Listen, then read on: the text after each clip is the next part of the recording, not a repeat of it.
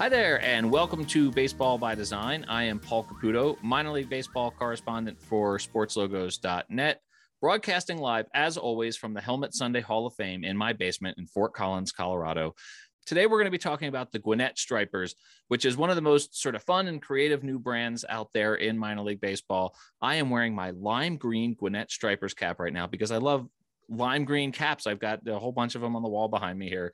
The Gwinnett Stripers, they were the Richmond Braves when I was in Richmond. And then in 2009, that franchise moved to Gwinnett, Georgia, just down the street from the Atlanta Braves. They were the Gwinnett Braves. And then for reasons that we'll get into, they changed from the Gwinnett Braves to the Gwinnett Stripers for lots of reasons and lots of good reasons, I think. I'll be speaking with Pat Larson from the Minor League Baseball Hat History Series later in this episode because it is Curved Brim Media Month here on the Baseball by Design podcast. I'll be speaking with Jason Klein from Brandiose because this is another Brandiose project. Great work by them as always. And right now, I'm very pleased to be joined by North Johnson, who was the general manager of the franchise beginning in 2010, the year after they moved from Richmond, up until 2019. And North was involved with overseeing the nickname change and the whole brand change. And so, North Johnson, thank you so much for being here. Oh, great to be with you this morning, Paul. Thank you. I have to tell you, full disclosure, I'm a Phillies fan. And this so we need to end the interview now then, right? Well, this is important because I'm wearing a Gwinnett Stripers cap right now. And I can tell you, I lived in Richmond for 10 years. When I was there, the Richmond Braves were also there. And I never developed an attachment to that team because they were the Richmond Braves, right? They had the logo of a division rival of my favorite team as their logo. The Gwinnett Braves, the same thing. When I went to a Gwinnett Stripers game, I bought a t-shirt and I bought a cap, and I've got the helmet Sundays back in the collection here. And it's because it was easier for me to disassociate the Stripers from the Braves because they didn't have the same brand. So before we get into the specifics of the brand itself, can you talk about the reasons for switching from the parent club nickname to a unique nickname for the Gwinnett community? Sure. Happy to do that. Again, thanks for having me on. First and foremost, when the team was in Richmond being called the Braves, even though, Phillies fans like yourselves didn't buy into the team, it truly gave that team a connection to the Atlanta Braves. In those days, Atlanta was on TBS. They were America's team, if you will. And so for Richmond, it gave them a lot of cachet, if you will, in the community about being affiliated with a major league ball club. And the fact they had guys like Chipper Jones, Andrew Jones, Javi Lopez, on and on and on, the number of guys that played in Richmond that went on to Atlanta. But when the team moved to Gwinnett, which is literally 35 miles from Turner Field at the time and 36 miles from the new Truist Park, all of a sudden, the area, the lines became very gray. There wasn't the delineation between, which Braves team was which. And so we needed our own identity. Like any business, you want to make sure your identity, represents who you are, what you're doing. And when a lot of people don't understand when we say we needed our own identity, because there were a lot of folks who loved the fact that we were the Gwinnett Braves. There were also a lot of folks who couldn't discern the difference between the Atlanta Braves and the Gwinnett Braves because they would just read Braves. Mm-hmm. And so, I would be in meetings with folks and go, "Oh my gosh, you're the GM of the Braves. This is phenomenal." Tell me how you got Chipper to sign his last contract. And I was going, "No, you're, not even close on that one. This is a AAA team in Gwinnett." And literally the conversation would stop within like 15, 20 seconds because they were no longer interested in talking to me because, they didn't understand that the Gwinnett Braves were even a team or anything else. So a lot of it was just wanting to form our own identity, giving our fans our own name, our own moniker, our own logos to cheer for, and for fans like yourself, because again, the Atlanta area is such a melting pot. There are a lot of folks from Philadelphia, New York, Boston, all the areas that were very, very centric to their fan base, didn't want to buy Braves labeled merchandise. but they would love to buy a Stripers brand, and that's proven itself out. The first year, and I don't want to get ahead of you, but that's okay. First year of our logo, we were in the top 25 in merchandise sales, which a Braves themed team other than the big leagues had never been. Mm-hmm. We were their first minor league franchise to crack that top 25. Yeah. And in years since, I've been to a couple of games this past year, and you're already seeing more and more fans. You see the green, you see the Stripers logos within the stands so much more now than we did, say, 4 or 5 years ago in 2018. So our dreams of this becoming, its own identity, its own mark, and something for Gwinnett to stand alone with has truly taken form. Sure. Yeah. Well, and the Braves and the Cardinals to me are sort of the poster children for major league teams that have minor league affiliates named for their parent clubs. The Braves obviously still have the Rome Braves and the Mississippi Braves, but they've got the Augusta Green Jackets and Gwinnett Stripers, both with green logos, interestingly. So in choosing the Stripers name itself, I mean, obviously this was, I thought hilariously, nobody else laughed, but I thought it was hilarious when I called it a bait and switch because it's a fish theme, right? The other finalists in the Name the Team contest, the finalists in the Name the Team contest were the Buttons, the Gobblers, the Hush Puppies, the Lamb Chops, the Sweet Teas, and the Big Mouths. And I guess Big Mouths technically won. And then, Brandiose being Brandiose, there were some machinations behind the scene and there were discussions. And at the last second, Stripers, which was not one of the finalists, was announced as the team name. Can you tell me how that came to pass? Sure. And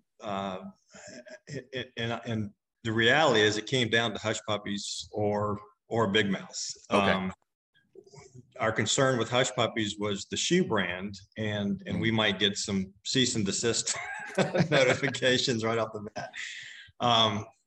Those of us that were involved in the process loved Big Mouths. I mean, it was a form of fish. Again, in the South, it's a colloquial term for a striped bass. Mm-hmm.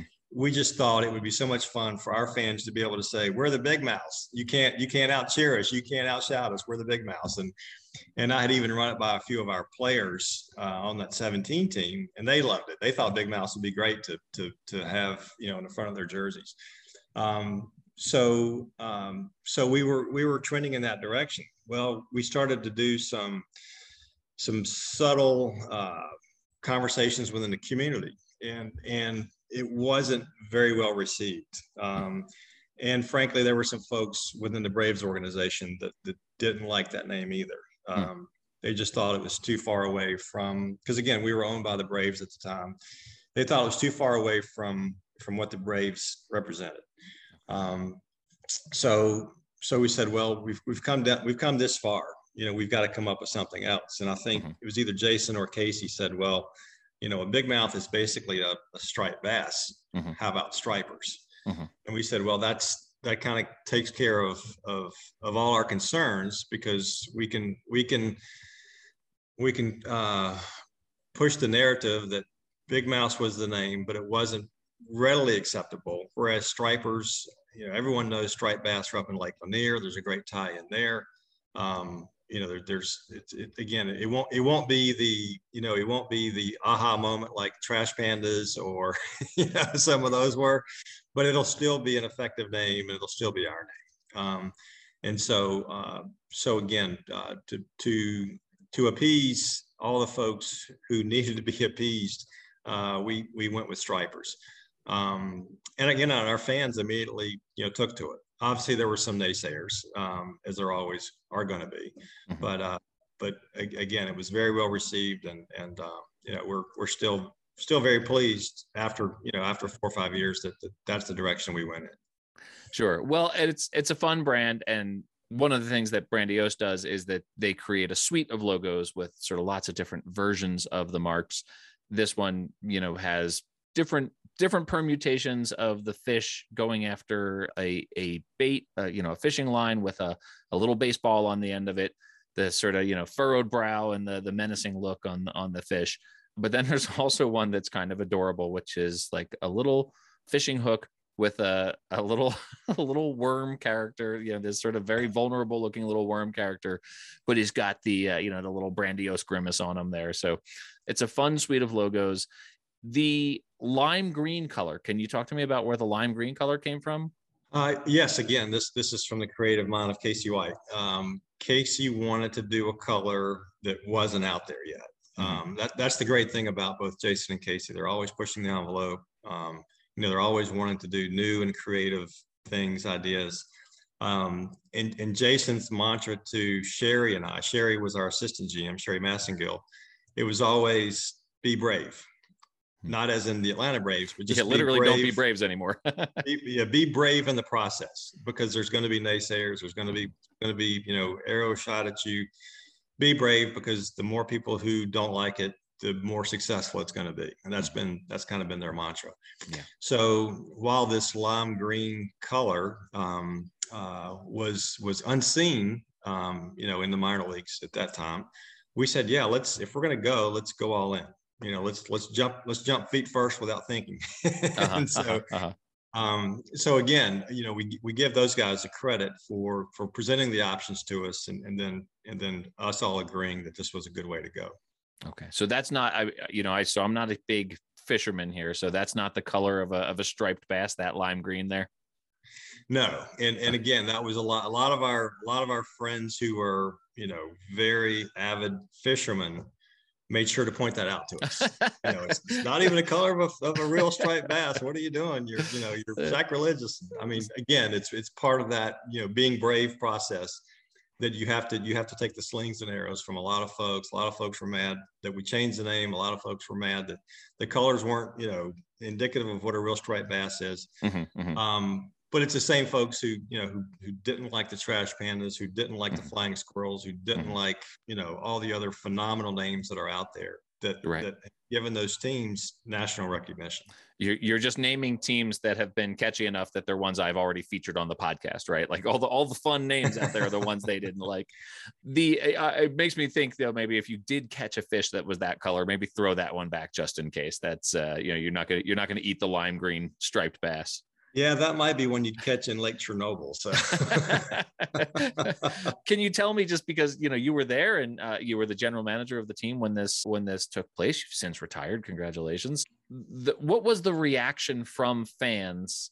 The year of in 2018, right? Was the first year that you played as the Stripers. What was the reaction during 2018 from fans at the ballpark or in the community? I would say the majority of our fans that came out regularly really liked it. They like, because again, I think everybody's biggest fear is the unknown, and their unknown was where were we going to go with this?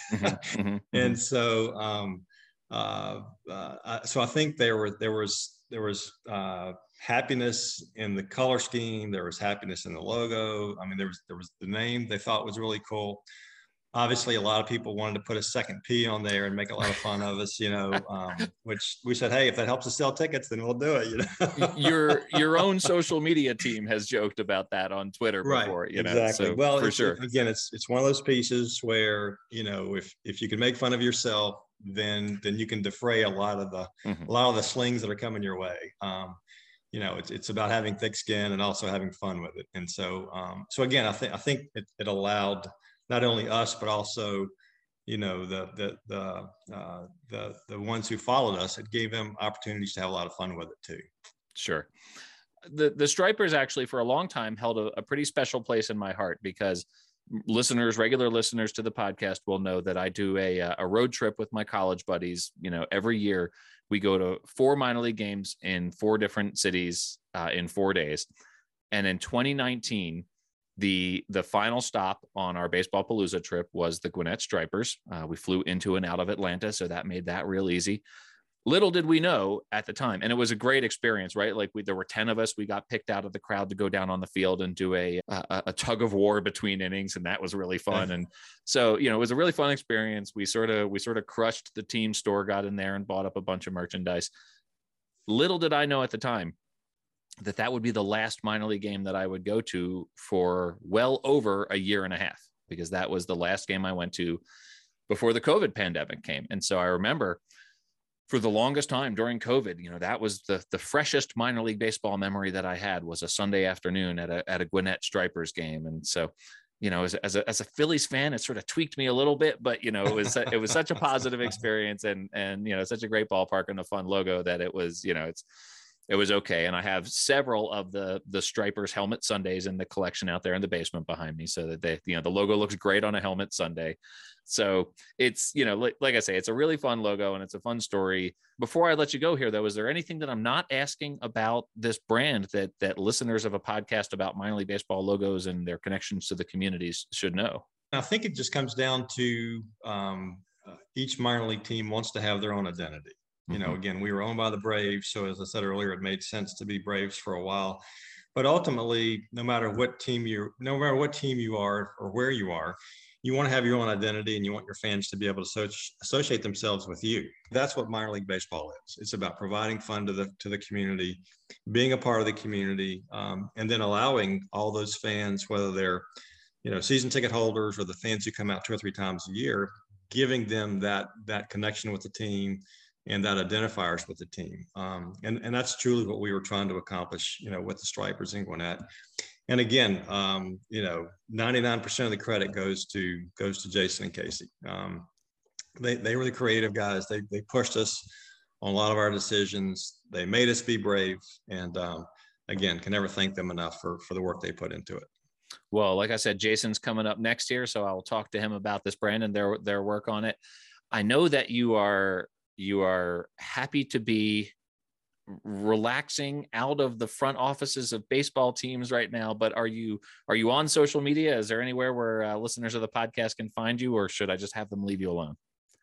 I'm on social media, but I'm not overly active. I figured, people probably could care less what my opinions are about anything right now. Didn't care a lot about it when I was working, so I think they probably care less now. But yeah, I'm on Twitter, Facebook, all of it. What's your Twitter handle? I'm typically, it's NOJOHN 82. Well, North Johnson, thank you so much. I really appreciate you taking time out of your morning to come talk to me. And it's been a pleasure. And this is a really fun brand. And like I said, as a Phillies fan wearing a AAA Braves affiliates hat, you guys really accomplished something in my mind. So thanks very much. That tells me mission accomplished. So thanks again, Paul, for having me on today. All right. Thank you, North. Have a great one. All right, take care.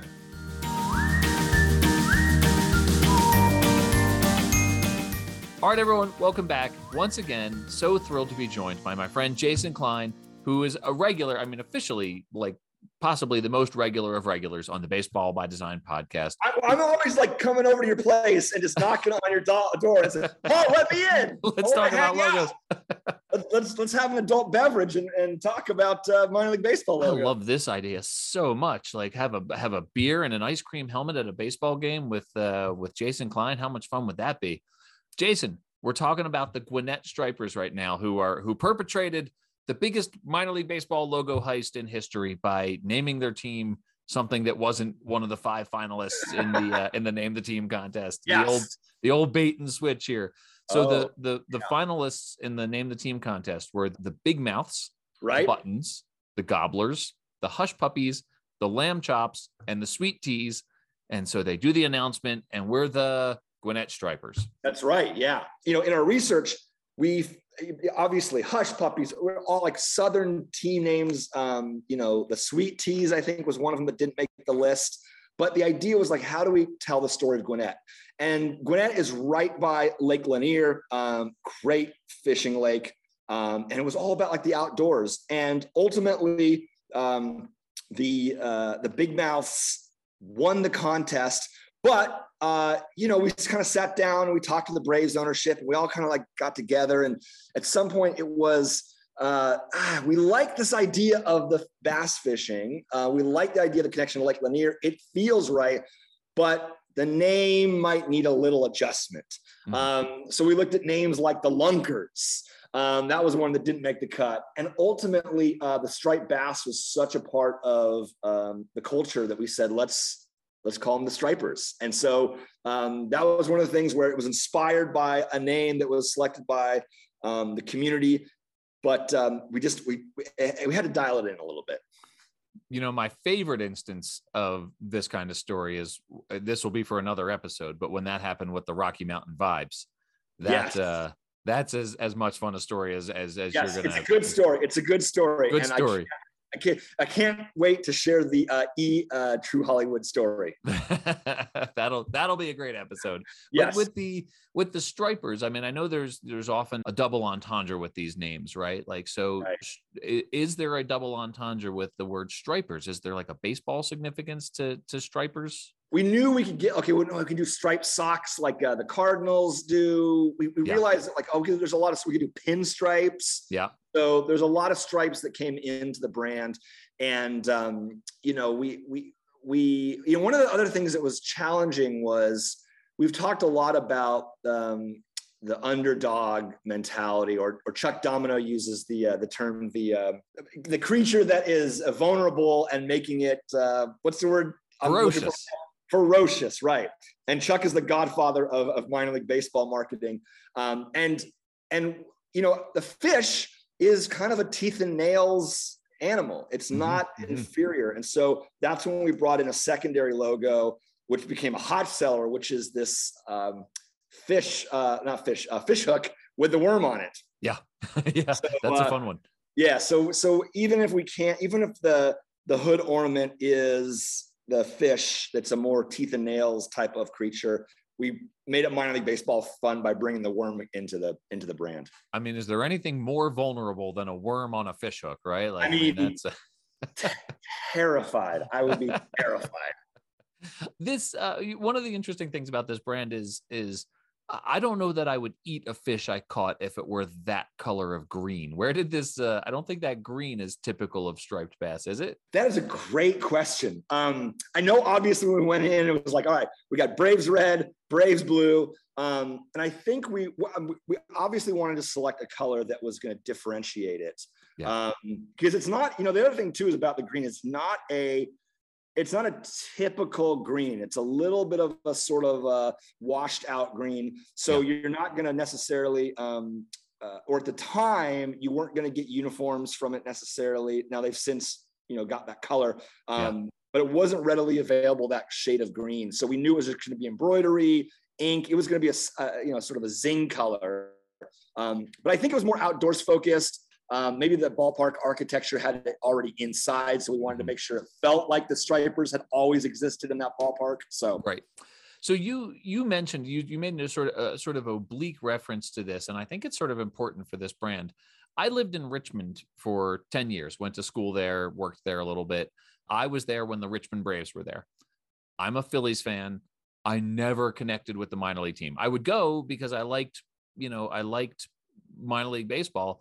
But I mean, as you've said before, right? Like, buying a ticket's easy. It's not a commitment. Buying swag, buying a t-shirt, buying a cap, that's a commitment because you're going to walk around advertising that team. I'm a Phillies fan. I'm never going to wear something that says Braves on it, right? What do you think is the value for a minor league team having its own identity as compared to adopting its parent club? I mean, it's super valuable. And I think the reason is it opens up to a broader audience, exactly like you said. So if you're in a major metropolitan market, Atlanta, Tampa Bay, you're probably not necessarily from that city. You probably grew up somewhere else. You maybe have come to, for a job or family, or you transplant for some reason, and you already have your favorite team.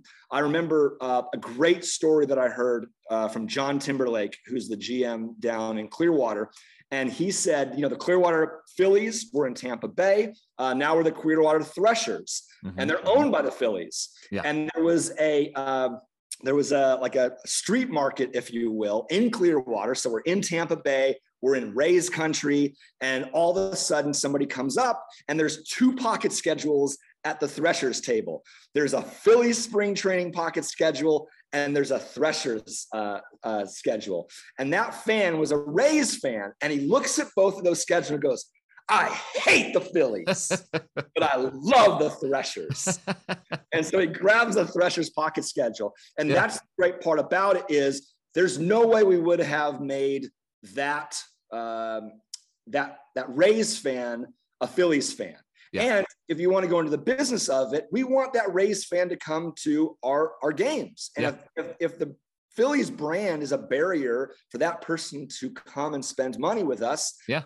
We should get that out of the way. And on a local, obviously he identified deeply with Clearwater and the beach and the Threshers brand and the Sharks and the Florida lifestyle. And in a way that he could buy into that. And again, it's still the same organization with the Phillies and the Threshers, but it's a great way to open your business up to more people who are not from your area.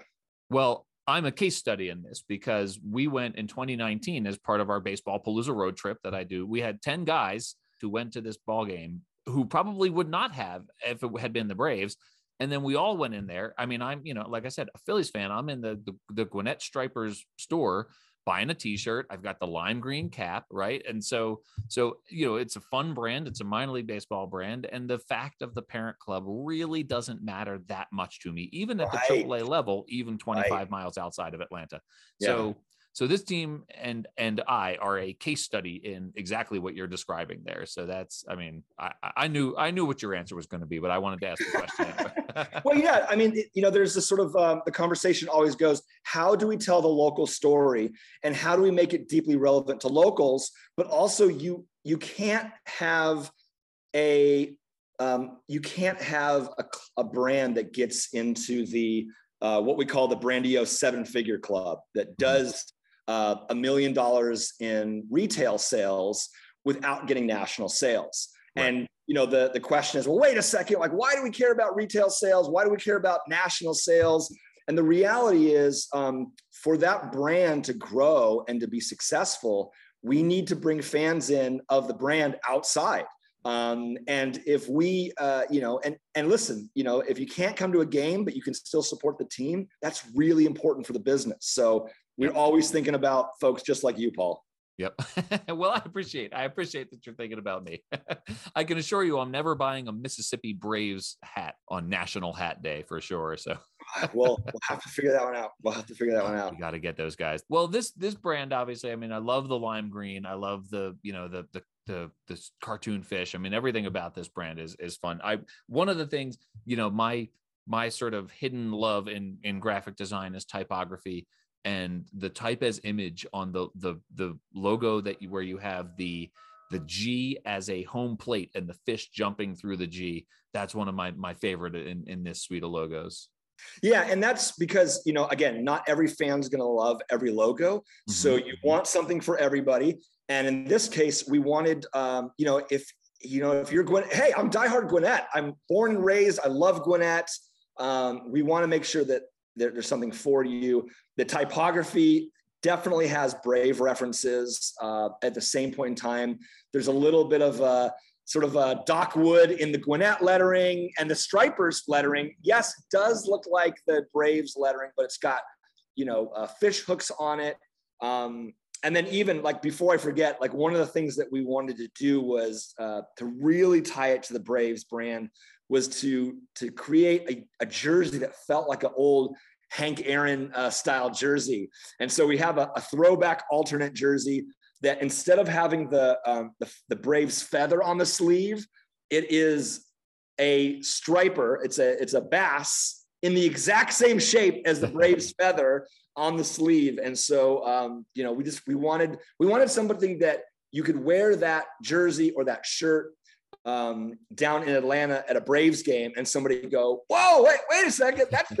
That's the old Hank Aaron jersey, but wait a second. That's not the feather. What is that? Right. Next thing you know, there's a 5-minute advertisement for the Gwinnett Braves or Gwinnett Stripers, I should say.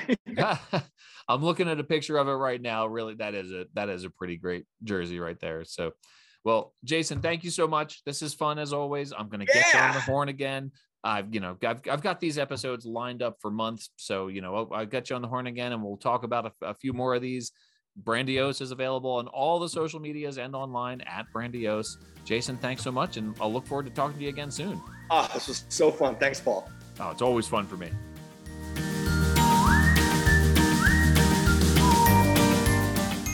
Welcome back, everybody. Curved Brim Media Month continues. It's week 4 of Curved Brim Media Month right now. And I'm joined right now by possibly one of the top 3 nicest people on the planet. There's some real contenders in this minor league baseball community of the nicest person, but Pat Larson is definitely in everyone's top 3. Pat it personifies the positivity and the joy of this minor league baseball fandom that we all enjoy so much. Pat does a series, an awesome weekly series every Wednesday on Twitter. Pat has the minor league baseball hat history series. He shares his personal collection of baseball caps, which is expansive to say the very least. Pat has been called by Eric Profit of the Earned Fun Average the bad boy of curved brim media, because most of Pat's hats actually have the flat brim with the structured top. So we're not going to focus too much on that. But as I've mentioned before, every week on Curve Brim Media Month, I'm featuring one of the Curve Brim Media content creators with a connection to the team that we're focusing on this week. So this week, obviously, we're talking about the Gwinnett Stripers. And Pat not only lives right near the Gwinnett Stripers and is a Stripers aficionado, even if he is not a Braves fan, but Pat actually sang the national anthem at a Gwinnett Stripers game. So, Pat, thank you for being here after that long introduction. Well, Paul, it's just an honor to be on one of my favorite podcasts. You know how much I love the Baseball by Design podcast, and I'm a big fan of yours as well. And I'm really just honored to be here talking to you today about baseball and the Gwinnett Stripers. Thank you, Pat. You're, as always, very kind. I knew that was coming, right? Like I knew you were going to say something kind because that's what you do. Obviously, the very first thing, and I'm sure you get this all the time, since you did it for the Gwinnett Stripers, would you mind just giving us your rendition of the national anthem? 1, 2, 3, go. Oh, say, can you see by the dawn's early light what so proudly we hailed at the twilight's last gleaming, whose broad stripes and bright stars through the perilous fight o'er the ramparts we watched were so gallantly streaming, and the rocket's red glare, the bombs bursting in air, gave proof through the night that our flag was still there. Oh, say does that star-spangled banner yet wave o'er the land of the free and the home of the brave. Unbelievable. I absolutely did not think you were going to do that. I thought you were just going to say, no, I can't. For the listener, Pat just did that from a cold start without hesitating. There was no editing there when I asked Pat to do that just now. From a cold start, I was sure you were gonna say no, I can't. Apologies to anyone if I messed up those words in any way, shape, or form. It's the fact that you tried it and you sang it. It's such an homage, and what an amazing thing that you got to do at a Gwinnett Stripers baseball game. Although I will say that you missed the last 2 words of the national anthem, which are of course play ball.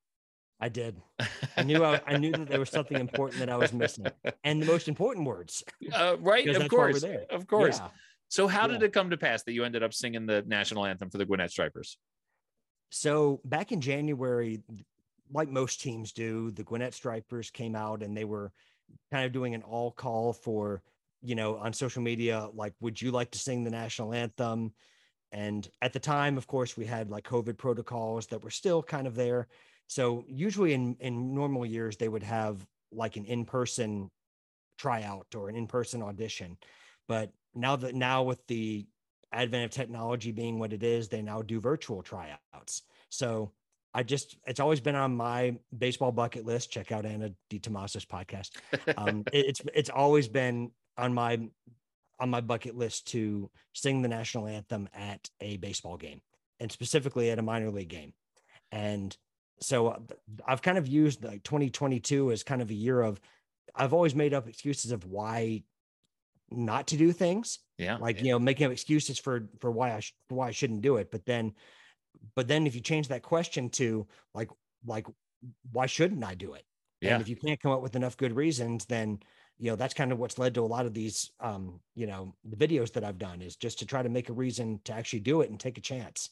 And so I said, well, let's just send in a video and see what happens. And yeah, so then I got to do that. And, the team was very welcoming, and I got to have my first ever opportunity to sing the national anthem at the Atlanta Braves AAA affiliate, just about 20 minutes down the road from where I live. So I was, really, really excited. Incredible. Minor league baseball, right? Like I said, so cool that you're able to do that. As I mentioned, you do a series on Twitter. You have an enormous collection of caps. And I'm not going to ask you the question that you get all the time, because I know it's always changing and you don't have the exact number, but you have, let's just say, more hats than most people have. For the uninitiated, if you're not following Pat on Twitter, you should see Pat every week. He does a 2-minute and like 18-second video, because Twitter's limit is 2 minutes and 20 seconds. And so Pat times these videos perfectly, gives some background on the history of the team. Always super interesting, right? Because it really gives you a sense of how much these minor league teams have moved around over the years, right? So every time a minor league team moves, it's just like, oh, that's sad, their community's losing their team. This has been happening for a long time. Minor league baseball teams have been moving around. There's a lot of movement. So you get into that, you get into the sort of movement of the franchises, but then you also get into all of the different on-field caps that they wear. And the collection is amazing. And so I don't know how many Gwinnett Stripers caps you just walked out of your back room with, but if you would, it's an audio medium, so we're not going to get to see them the way that we would, on one of your videos. But if you would just sort of run through the Gwinnett Stripers caps that you have. I sure will. And you'll see here, I've actually, before the Stripers, I've got the Gwinnett Braves hats. All right. Which, we'll kind of get past that, because we know how we both feel about teams named after their parent clubs. Absolutely. Absolutely. Yeah. So the first one is their on their main on-field home cap, and it's got the actual striper on it. So that's one. There's like the road cap, which has a G that kind of turns into a like a fish hook, and you can see the striped bass, going out to the baseball lure. And the G looks like a home plate. They somehow made the G look like a home plate. The G looks like a home plate, and the G for Gwinnett, of course. Yeah. And then this is an identity that they had as an alternate identity on field. It's what they call the fishtail logo. They currently don't wear this on field. They kind of moved this out of the rotation as far as an on-field hat. Okay. So for the listener, it just has the tail of the striper of the striped bass, going into the water, and there's a baseball right next to the fishtail. So that's 3. The version I'm showing now is called the Angry Worm logo. Angry Worm. And the worm is wrapped around a fishing hook again. Yeah. And the one that I'm showing is an all navy version that they used to have as an alternate on field.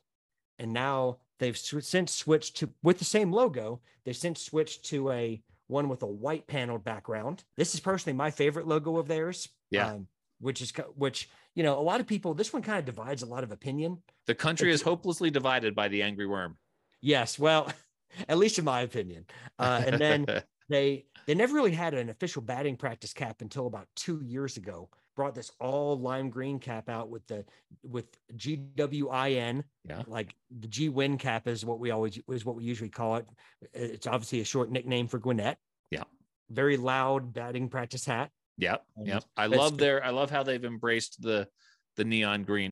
I'll go to the different logo. They also participated in the Copa de la Liberación. Okay. As the Xolos de Gwinnett.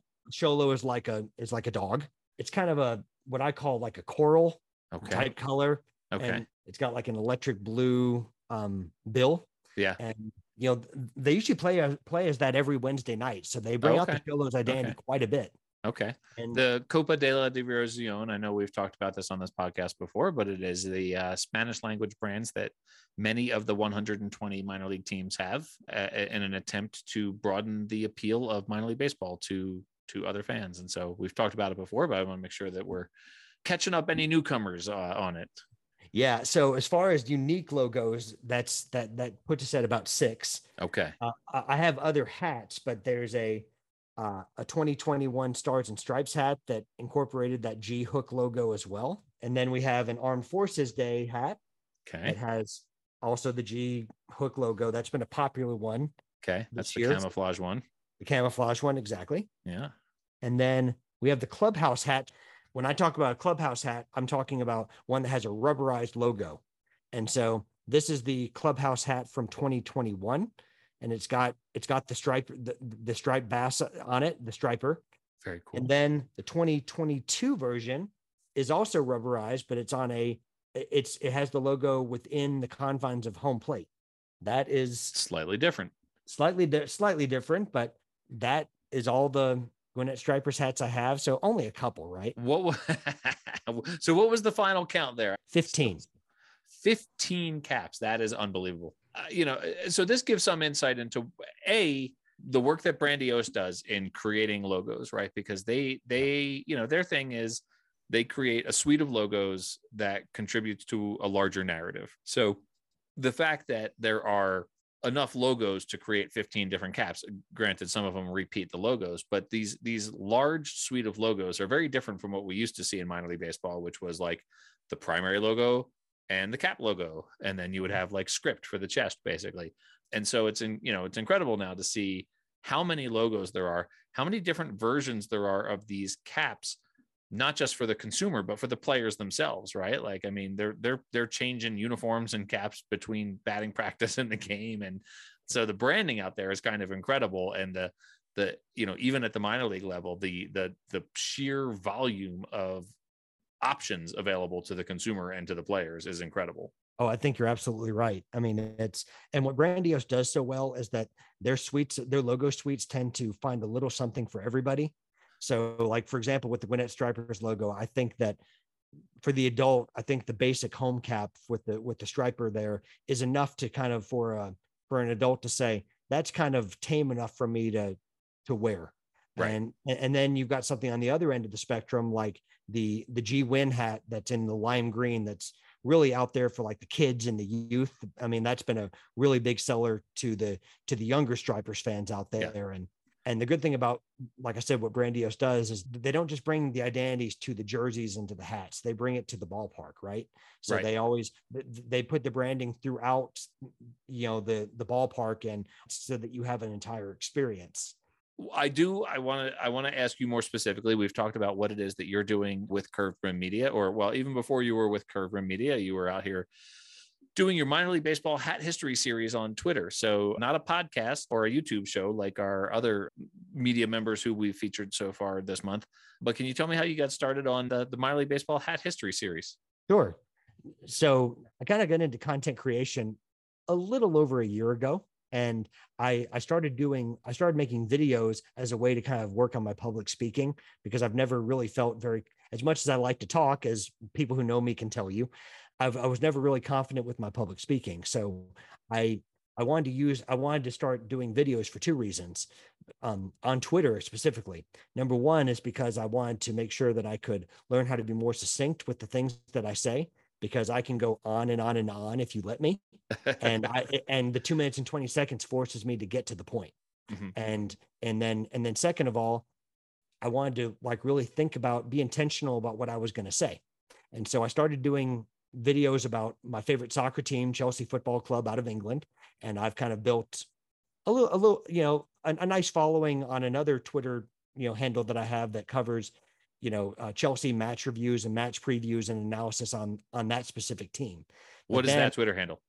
It is at PTP_COYB. Okay. But then I've also always loved hats. Mm-hmm. And so I have all these hats that are here, and, you only have one head, so you can only wear, one or two at a time. Right. Yeah. And so I was like, well, I have all these hats, and I want to do something with it, because I love minor league baseball, and my interest in it, came with in the era of Brandiose coming in to do all these things. And it was great. So, your Rocky Mountain vibes, your Rocket City Trash Pandas, and just set off this passion about collecting every minor league team's hats. And I was like, this should be really fun to just talk about. Yeah. And so I got on, and I use, a lot of sources, the internet, and this great book called The Story Behind the Nickname by a great author named by a great author named Paul Caputo. And in all seriousness, all the great work that you've done in curating articles for sportslogos.net, and and Chris Creamer and the great team that you guys have there.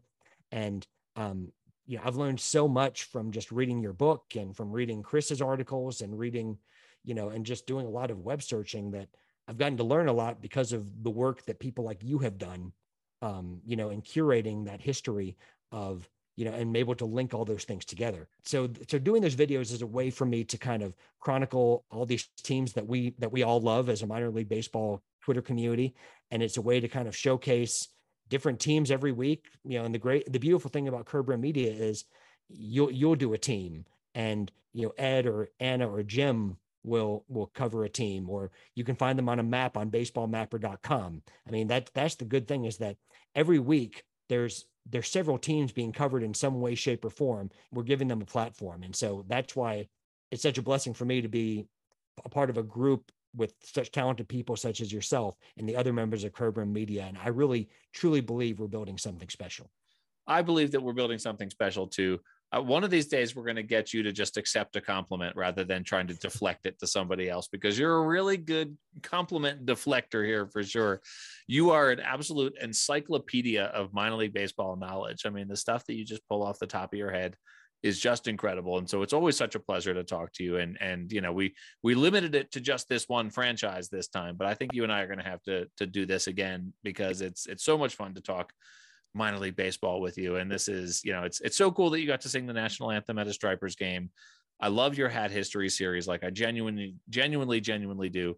And I'm really grateful for our friendship. I'm glad we got to spend a day going to 2 different baseball games in Minnesota in June. That was incredible. And how great was that? That was such a great thing. And many more to come. We're gonna do this again. That's gonna become a regular thing. And so, Pat, you're a hero of mine, and I'm so glad that I finally got you on the podcast, and can't wait for lots of baseball games to come and lots of conversations, like the nerdiest conversations that you could possibly imagine about the history of minor league baseball. I love it so much. Well, Paul, thanks so much for having me on. Your podcast is one of the best ones out there. It's part of my routine now. So thanks again for letting me come on and be a part of it. Go follow Pat at Pat Larson1 on Twitter, and follow the Hat History series. It's awesome. You won't regret it if you're not already following Pat, which, of course, if you're following me, you're following Pat. So I don't even know why we're saying that. Pat, thank you so much. We'll talk to you soon. Thanks so much.